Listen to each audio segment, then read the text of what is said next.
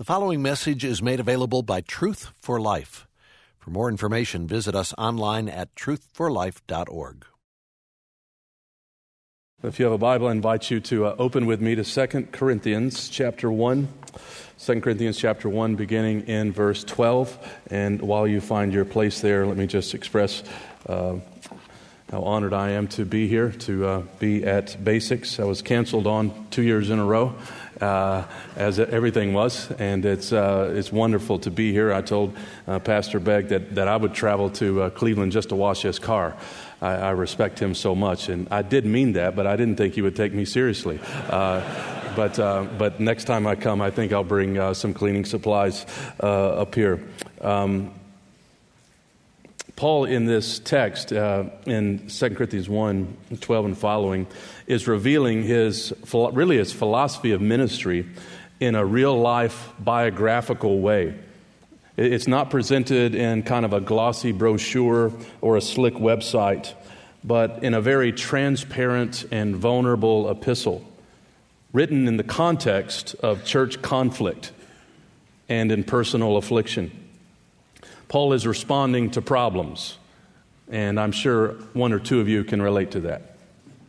And what we see as Paul is addressing this and addressing his situation is that we have some basics that we should keep pursuing in times of conflict and in times of criticism.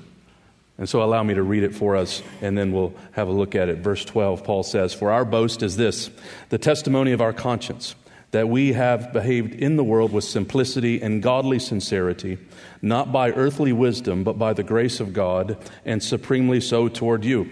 For we are not writing to you anything other than what you read and understand, and I hope you will fully understand, just as you did partially understand us, that on the day of our Lord Jesus you will boast of us as we will boast of you. Because I was sure of this, I wanted to come to you first, so that you might have a second experience of grace. I wanted to visit you on my way to Macedonia and to come back to you from Macedonia and have you send me on my way to Judea.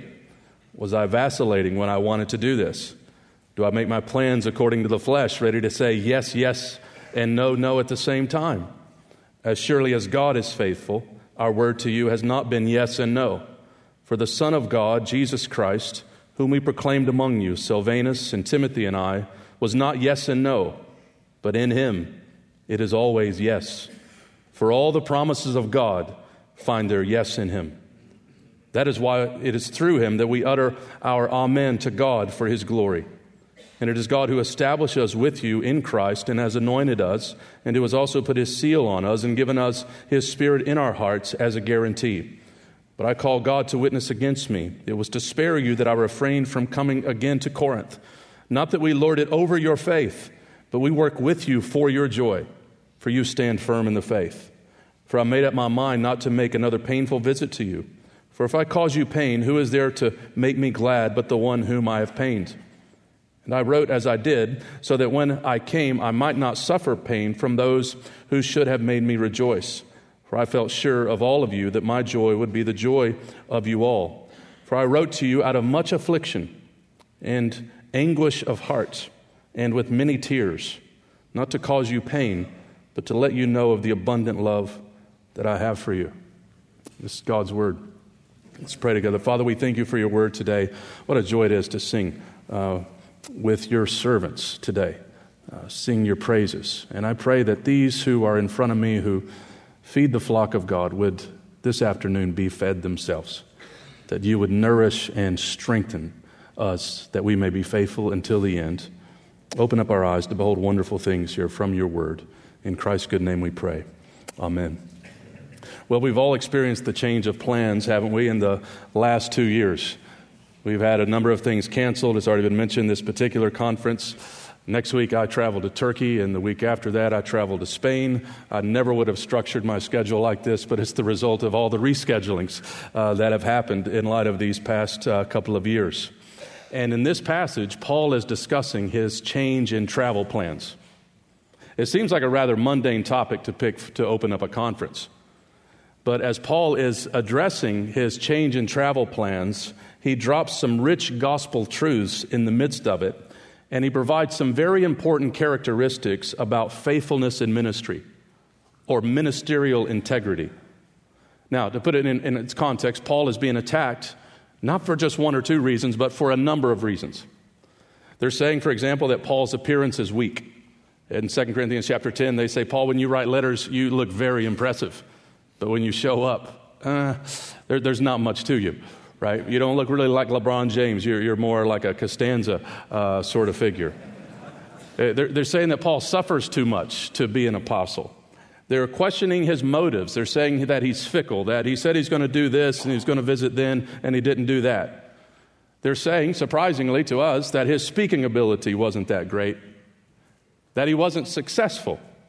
In chapter 3, they criticize him because he has no reference letters, which were very important in antiquity. They don't like how he handles money. They don't like his ministry methodology.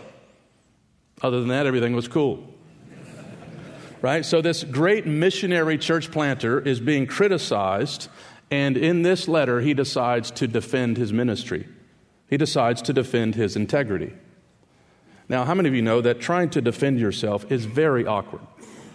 And sometimes we'd rather just bear the criticism and fall on the sword and be done with it. But in this particular case, Paul decides to defend his ministry, to defend himself, precisely because the gospel was at stake. It really wasn't about him. In fact, he kind of defends himself and tries to use language like he's not defending himself. And that's why the letter is quite interesting as you follow Paul throughout this letter. And the reason he wants them to side with him is because he doesn't want these young Christians to be swept away by false teachers. These false teachers that he sarcastically calls super apostles. And so Paul will not give up on these cantankerous Corinthians. And so he makes statements throughout the letter, so we do not lose heart. We keep persevering by God's grace. And by the time he writes 2 Corinthians, he's had a number of interactions with the church, including a painful visit and a painful letter. But at the end of the letter, he makes a really wonderful statement about what it means to pour out ourselves in ministry when he writes in 2 Corinthians 12:15, I will most gladly spend and be spent for your souls. What a wonderful statement. So 2 Corinthians reminds us that ministry in every generation is challenging. In every context, it's challenging. I'm sure if we just went around the room, we would hear stories today of spiritual warfare, of arguments and conflict, of people leaving the church or people being absent from the church for extended periods of time, of leaders dealing with anxiety, with depression, with burnout, of having to have a bunch of conversations with people that we don't want to have. And this is why when I was in seminary, we had a course that was required called interpersonal relationship skills, which ironically now I've been told is offered online. But I think it was the right idea to offer the course and require the course. And this is a very valuable letter to us. In fact, Dane Ortland has said in his commentary that 2 Corinthians could be understood as a pastoral epistle. Even though we don't technically classify it as a pastoral epistle, it is one of those letters where Paul just opens up his heart. And you see his motives, you see his ministry methodology, and you see him dealing with real life struggle.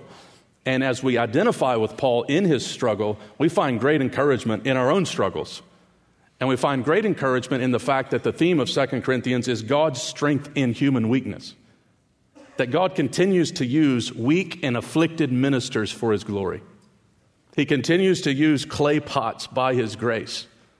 And so what I would like to do this afternoon is to simply outline for you some basics for maintaining integrity in ministry in a context of conflict, in a context of criticism. What do we do when we're in those particular contexts? And I only have 7 characteristics, so let's go for it. Number 1, grace-enabled godliness. What do we do when we're facing this kind of challenge in the church? Paul, in verse 12, begins to say that his conscience is clean. He begins by saying, for our boast is this. And he introduces this term boasting here, which is used more in 2 Corinthians than any other book. And I'm sure many of you are aware of the context of Corinth, but this was a place where a lot of people were very braggadocious. They loved their speakers. They had kind of what you might liken to an ancient form of battle rapping, like a Kool Moe Dee and LL Cool J going at it, where there were a lot of impressive speakers put on display. And Paul knows that our boast is only in the Lord. And here he's saying that our boast is in God's grace. Right? That we've operated not in earthly wisdom, but by the grace of God. And so he attributes his pure motives to God's grace, not his own power, so that God gets the glory. It's a grace-enabled godliness. It's a grace-enabled conscience that's clean, right? That he says, my conscience is clear. This is the testimony of our conscience. And I think this is important because what Paul is saying in a roundabout way here is that even though their assessment of him was hurtful, he says that my conscience was clean before God. And that's why later in the letter he says, I should have been commended by you. See, a clear conscience is foundational in ministry. A clear conscience doesn't mean sinless. It means that we're living in the light. It means that when we're aware of sin, we repent of sin. Repentance is not like college basketball, one and done, but it's the ongoing life of a Christian. And this idea of a clean conscience appears throughout the pastoral epistles, like in 2 Timothy 1:3. I thank my God, whom I serve, as did my ancestors, with a clear conscience. And the reason this is practically important for us who are in ministry is that we cannot always make people happy in ministry. So what do? We live and minister with a clean conscience before the Lord, as best we can, right? Because if we don't please Jesus, it doesn't matter who we please. That's why Paul later says in the letter, we make it our aim to please him. So we know that sometimes our most sincere efforts will be interpreted negatively. It happened to Jesus, it happened to Paul, and it will happen to all of Christ's servants. So let's determine to minister with a clean conscience. Pursue, as Paul says here, simplicity or holiness and godly sincerity. To have a single-minded commitment so that Christ is glorified and that everything we do is for the church's good. No duplicity, no shadiness, but everything in the light, operating not by earthly wisdom, but by the grace of God. We're thinking through all of our decisions for spiritual reasons, not just that which is pragmatic or convenient, not things that are whimsical, but things that are well thought out, that it may bless God's church and bring him glory. So may all of us pursue a holy life. We cannot all be gifted in the same way, can we? But we can all pursue godliness. And here's the great benefit of godliness. Godliness not only honors God, but it makes up for a lot of gaps in your gifting. You show me a godly leader, I'll show you one who's making an impact. And that's why McShane put it well when he said, it is not great talents that God so much blesses as it is great likeness to Jesus. So how do we operate in a context of conflict and controversy? Well, let's do this first. Let's pursue grace-enabled godliness. Secondly, notice what Paul also emphasizes. The second mark is an eschatological vision. We have to take the long view when we're having short-term drama. And he says in verse 13, you note a bit of his patience when he says, you partially understand what I say to you. I want you to fully understand it. And then he says, just as you did partially understand us, that on the day of our Lord Jesus, you will boast of us and we will boast of you. This church that had caused Paul so much grief, he says, on the last day, I'm going to boast in you and you're going to boast in me. Now that's remarkable, isn't it? When we're faced with conflict and drama and trial, we need to go to the eschaton. We know that one day all things will be made clear. Believers will boast in each other. Paul says, I will boast in you. I've invested in you. And all of us one day will enjoy that experience. And so when Paul writes, it's interesting how the day of the Lord never seems to far stray from his mind. And here it is in the same way, that on the day of our Lord Jesus Christ, you will boast of us and we will boast of you. When he wrote to the Philippian church, he said, he who began a good work in you will bring it to completion at the day of Jesus Christ. So we minister today in light of that day. which is like Luther, when he put it well, when he said, there are 2 days on my calendar, this day and that day. We minister every day in light of the final day. And because the final day is coming, everything that we do matters. And spending ourselves for the good of others is worth it, because Jesus Christ is worth it. It will be a Christ-centered boasting on that day. And it will be an others folks' boasting. We will be in the presence of Jesus, and we will be filled with joy as we see other believers that we've invested in. And so that's an important motivation for us to keep in our hearts, isn't it? Our goal is today, our hope that today is not to return to pre-COVID conditions, but to return to to experience the Perusia conditions. Even if we return to pre-COVID, people are still going to die. We're still going to have conflict. We minister in light of the Perusia. We minister in light of that day. And dwelling on eschatology is not something that should make us, should not produce radical fanaticism, but it should produce everyday faithfulness. And so let's think on that day. Let's minister in light of that day. Someone once asked the great Richard Baxter, how have you managed to be so productive in all of your years, given all of your suffering? He lived to be 76, and he responded, I think about heaven for 30 minutes a day. Well, that's good counsel. Thirdly, notice what else marks Paul's ministry: truthful speech. He begins to talk about what happened with his lack of showing up, as he said. And it's hard to somewhat follow unless you've been teaching 2 Corinthians, but I'll try to summarize it briefly. Originally, in 1 Corinthians 16, Paul intended to go from Ephesus to Macedonia, Corinth, and then Jerusalem. And he was going to go to Macedonia from Ephesus down to Corinth, and he was going to stay for the whole winter. So they're very excited that the apostle was going to be with them for the winter.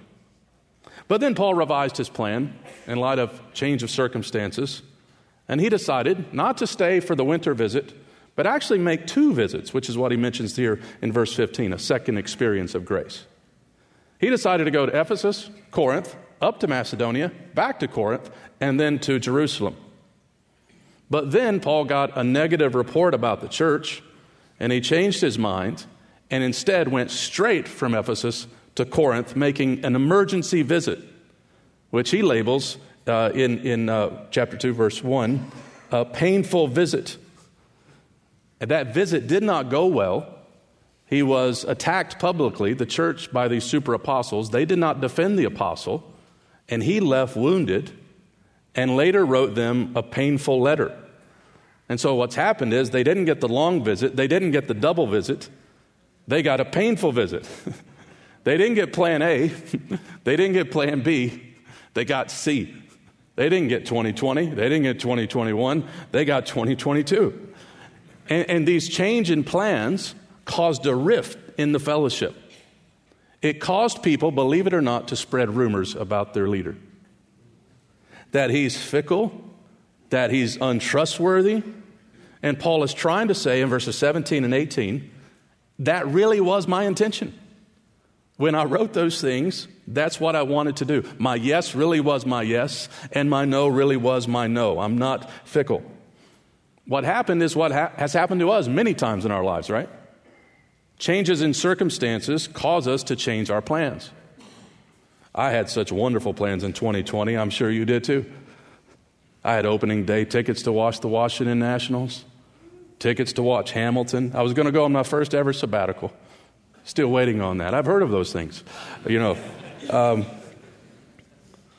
but something happened, a global pandemic, and plans changed.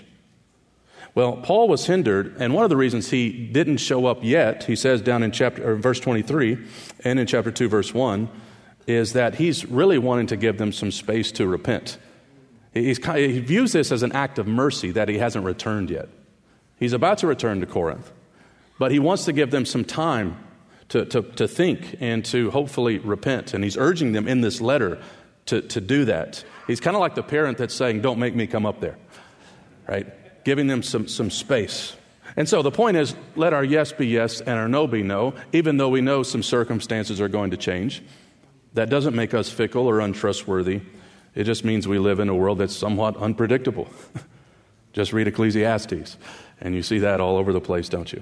Well, that's the third mark. Number 4, a faithful ministry is marked by Christ-centered proclamation. Above all things, a faithful minister proclaims Christ. And here is what you might call one of the best Jesus jukes in the New Testament. You guys know what a Jesus juke is? When somebody's talking about something mundane and then they just flip it immediately to talk about Jesus. Here Paul's just talking about his travel plans, and it leads him in this little digression to have a few reflections on Christ. It's an inspired Jesus juke, and it's a very important one, as Paul lays out for us what's at the heart of our preaching. He says in verse 18, as surely as God is faithful, our word to you has not been yes and no. So he is tying his integrity to God's integrity. He's saying that God's faithfulness explains his integrity, that God is sustaining him, that God is faithful.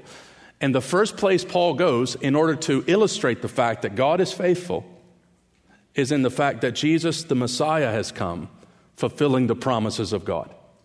Lest we ever wonder if God is faithful, we only need to look to the ministry and work of Jesus Christ. And that's a great ministry to our souls today. If you find yourself in a wounded place, in a sorrowful place, you need to know something today of the faithfulness of God, that He is faithful. And you can be assured of His faithfulness.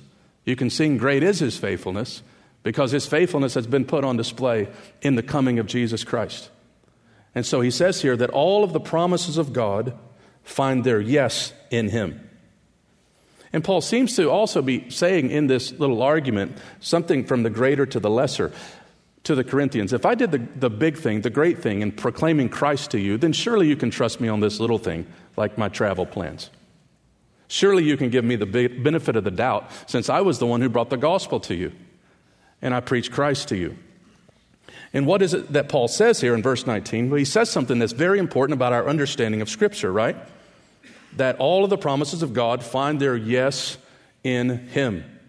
As he says in verse 19, for the Son of God, Jesus Christ, whom He proclaimed among you, not just Paul, but Silvanus and Timothy and I, was not yes and no, but in Him it is always yes. The Son of God, he says, that's who I proclaimed. This highlights how Christ fulfilled the promise to David. He's the fulfillment of the great king that was announced who would come. He is saying here, my preaching is not wishy-washy. It is clear. It's centered on the Son of God. And brothers and sisters, we all know this, but it's good to just join our hearts to recognize it in this big room today, that Jesus is God's big yes to the world. Many people imagine Christianity to be a no religion. It's all, you invite people to Christianity and they think it's all the stuff they have to say no to now. And there are a bunch of no's, to be sure. But Christianity is a yes religion. Everything we've ever needed is found in this one. Jesus is not the world's maybe. He's the world's yes. His coming had a purpose, to seek and save the lost, to reconcile sinners to God. He came with a clear plan, and Jesus fulfilled it. He's the yes. If you're a baseball fan, you've probably heard of the Chicago White Sox announcer, the Hawk. Every time they hit a home run, he says, you can put it on the board. Yes. And Paul's saying, you can put this on the board. Jesus Christ is the long-expected King. All of the anticipations and predictions of the Messiah have been decisively and irreversibly declared to be yes in Christ. Jesus is the apex of the Old Testament. There is a messianic wind that blows across the pages of the God-breathed Bible. Types, shadows, echoes, allusions, predictions, and promises. Jesus is God's big yes to the ancient promise that one is going to come to crush the head of the serpent. Jesus is that great ark who provides salvation to all who run to Him. Jesus is God's yes to the promise of Abraham that through him all the nations of the earth would be blessed. Jesus is the greater Melchizedek, the mysterious figure who was both king and priest, who came with gifts of bread and wine, who received an offering from Moses. Jesus is the beloved Son who was not spared like Isaac was, but was delivered up for our salvation. Jesus is the yes to the promise that the scepter would not depart from Judah. Jesus is a greater disruptive baby like Moses, a greater mediator and shepherd who brought a greater deliverance than that of the Exodus. Jesus Christ, Paul says, our Passover lamb has been slain. He is the Lamb of God who takes away the sin of the world. He is the true manna from heaven that satisfies our hungry hearts, the water from the rock that saves us, the fulfillment of the law, the true Sabbath rest. He is the ultimate temple and tabernacle who gives us access to God. He's the better Joshua who has taken us to a better promised land, a new heaven and a new earth. He's a greater Boaz who feeds the hungry at his table and brings us into his family. He's the greater Elijah and Elisha who can raise the dead with simply the power of his word. He's God's big yes, that one from David's line would reign forever. He is the royal king declared in the Psalms, whose end will be endless and boundless and gracious. He's Micah's shepherd who will come from Bethlehem, whose coming forth is from the Ancient of Days, and he shall be our peace. Isaiah's Emmanuel, Isaiah's chosen servant, who will not break the bruised reed, but will restore it so that it flourishes and bears fruit. Isaiah's suffering servant who was wounded for our transgressions. He's Daniel's stone fashioned out of nowhere, who will conquer all the empires, whose glory will fill the earth. Jesus is the great, bright, and morning star who will come again to dispel the darkness, who will wipe away tears off our face and give us a new body fitted for a new creation. All of the promises of God find their yes in Him. And to read the Old Testament without having Christ's ministry in view is like reading some novel, like a mystery novel, without the final chapter. You would get to the end and be like, where's my last chapter? How does this end? You would call the publisher, because Jesus is the fulfillment of all of that. And He, my friends, is the only yes. You can't find salvation in Jesus today and someone else tomorrow. All other potential saviors are no's. And He is the answer to life's ultimate questions. Forgiveness of sins, yes. Right standing with God, yes. Reconciliation to God, yes. Freedom from bondage and guilt, yes. Satisfaction of the soul, yes. Eternal life, yes. A glorious inheritance, yes. Dwelling with God in a new creation with no more tears and fears and sickness and death, yes. And if you're not a Christian, will He have you? Yes. Jesus is the Father's yes to every promise, every need, every hope. All of the promises of God find their yes in Jesus Christ. All of them. What God pledged, Christ fulfilled. What God said He would do, Christ did it. Jesus Christ, the crucified and risen Savior, is the ultimate proof, Paul says, that God is faithful. Lest we ever doubt it. And if you find yourself in a season of grief or hurt today, let this text strengthen you today. Our God is faithful. And Jesus is the big yes for us. And so let's linger over these promises. Let's preach these promises. Let's savor these promises in season and out of season. We stand, brothers, in this great tradition. What a privilege. Paul says it was me, it was Silvanus, it was Timothy, it was the guys at Basics. This is what we do. In season, out of season, locked down, locked up, preaching outside, inside, Him we proclaim. And so Paul says in verse 20, we utter our amen. A celebratory response to declare, as a people who have received this salvation, amen. Let the amen sound from His people again. Well, I'm out of time, but let me just outline the last 3 points. Number 5, spiritual authenticity. Paul says in verses 21 to 22 something about the Spirit, and it's interesting that he turns from the past, promises that God has made, to the present, the Spirit's work within believers, to the future, that the Spirit is guaranteeing this glory to come. And this is also, you should note, the Trinitarian nature of this passage. The Father's promises, the Son's accomplishments, and the Spirit's application of them. And so Paul is saying, in a sense here, I'm the real deal. You can trust me because God's Spirit is in me, and you should also reject those whack teachers who preach a different gospel, who have a different spirit. The reason we're together, Corinthian church, is we have the same Spirit. And that's what he says there in verse 21, that God has established us with you in Christ and has anointed us. There's a spiritual unity among us. And he's put his seal on us and given us his Spirit in our hearts as a guarantee. He establishes us, he anoints us, he seals us, and he gives us his Spirit as a guarantee of glory to come. So that leads us to number 6. A faithful ministry is also marked by joy-focused service. Paul says in verses 23 down to 2:3, here is a great goal for ministry: ministering for the joy of others. Notice what he says in verse 24. Not that we lord it over your faith, but we work with you for your joy, for you stand firm in your faith. Now, what an attitude Paul's possessing to a very difficult church. I'm working with you for your joy. There are 10,000 things we could do for someone, but here is a crystal clear text about what we are to do in ministry. We work with others for their joy in Christ. What do you want to see in others? What do you want to see in your kids, in your small group, in your church? Here it is, that they may abound with joy in Christ. And if we're going to have that aim, one of the things we have to do is cultivate joy in our own hearts, right? This is George Mueller, who said, my first business every day is to get my heart happy in the Lord. And it's out of that happy heart that we labor to help others find their happiness in Christ. But notice how he goes about doing it. It's not by dominating the Corinthians. It's by cooperating with the Corinthians. We work with you for your joy. He's not going to browbeat the Corinthians. And if you're a leader, notice you have responsibility here to work. We work with you. But there's also your liberty. They have to grow.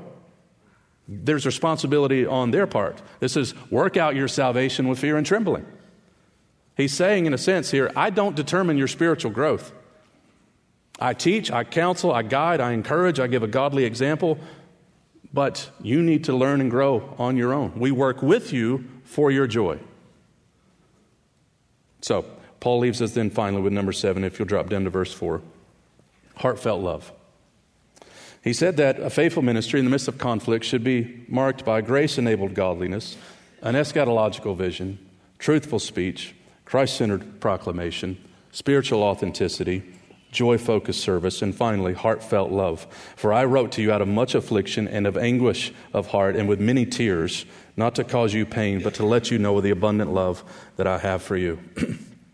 Paul's correspondence with this Corinthian church didn't come from a place of hostility, but from a place of love.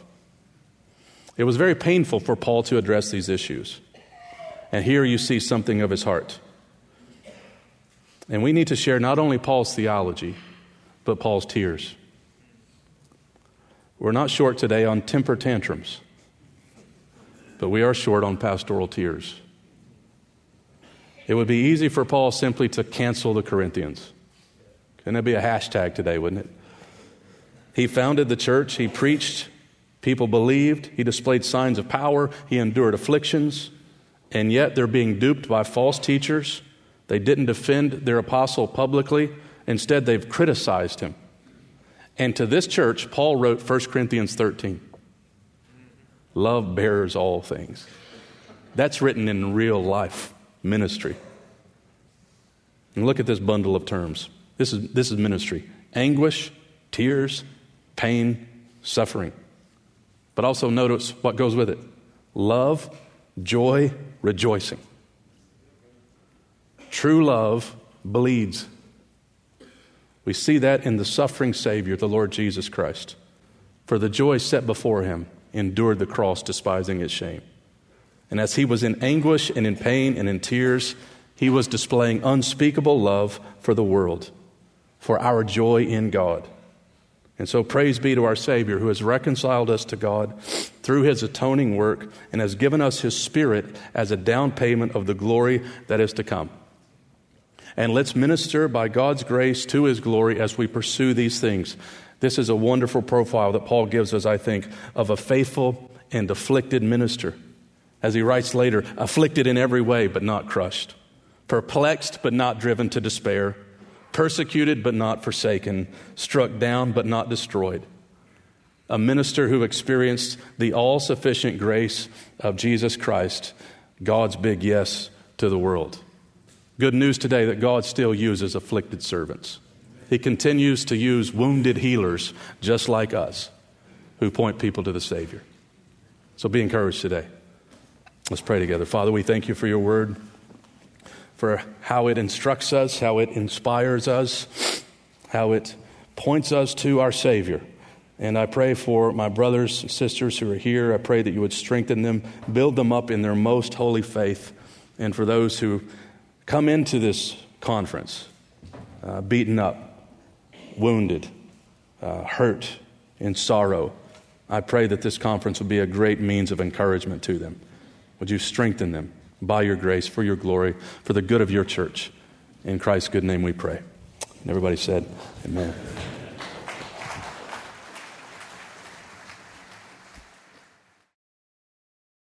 You've been listening to a message from Truth for Life. You're welcome to pass this sermon along to others, but please don't charge for it or alter it in any way without written permission from Truth for Life. This content has been provided to you free of charge by the generous supporters of Truth for Life. For additional information about how you can support Truth for Life, please visit us online at truthforlife.org. There you'll find free message downloads from Alistair Begg, as well as links to our podcast, mobile apps, and other resources to help you grow in your Christian faith. Again, the website is truthforlife.org. You can also follow us on Facebook and Twitter to stay in touch with Truth for Life and Alistair Begg.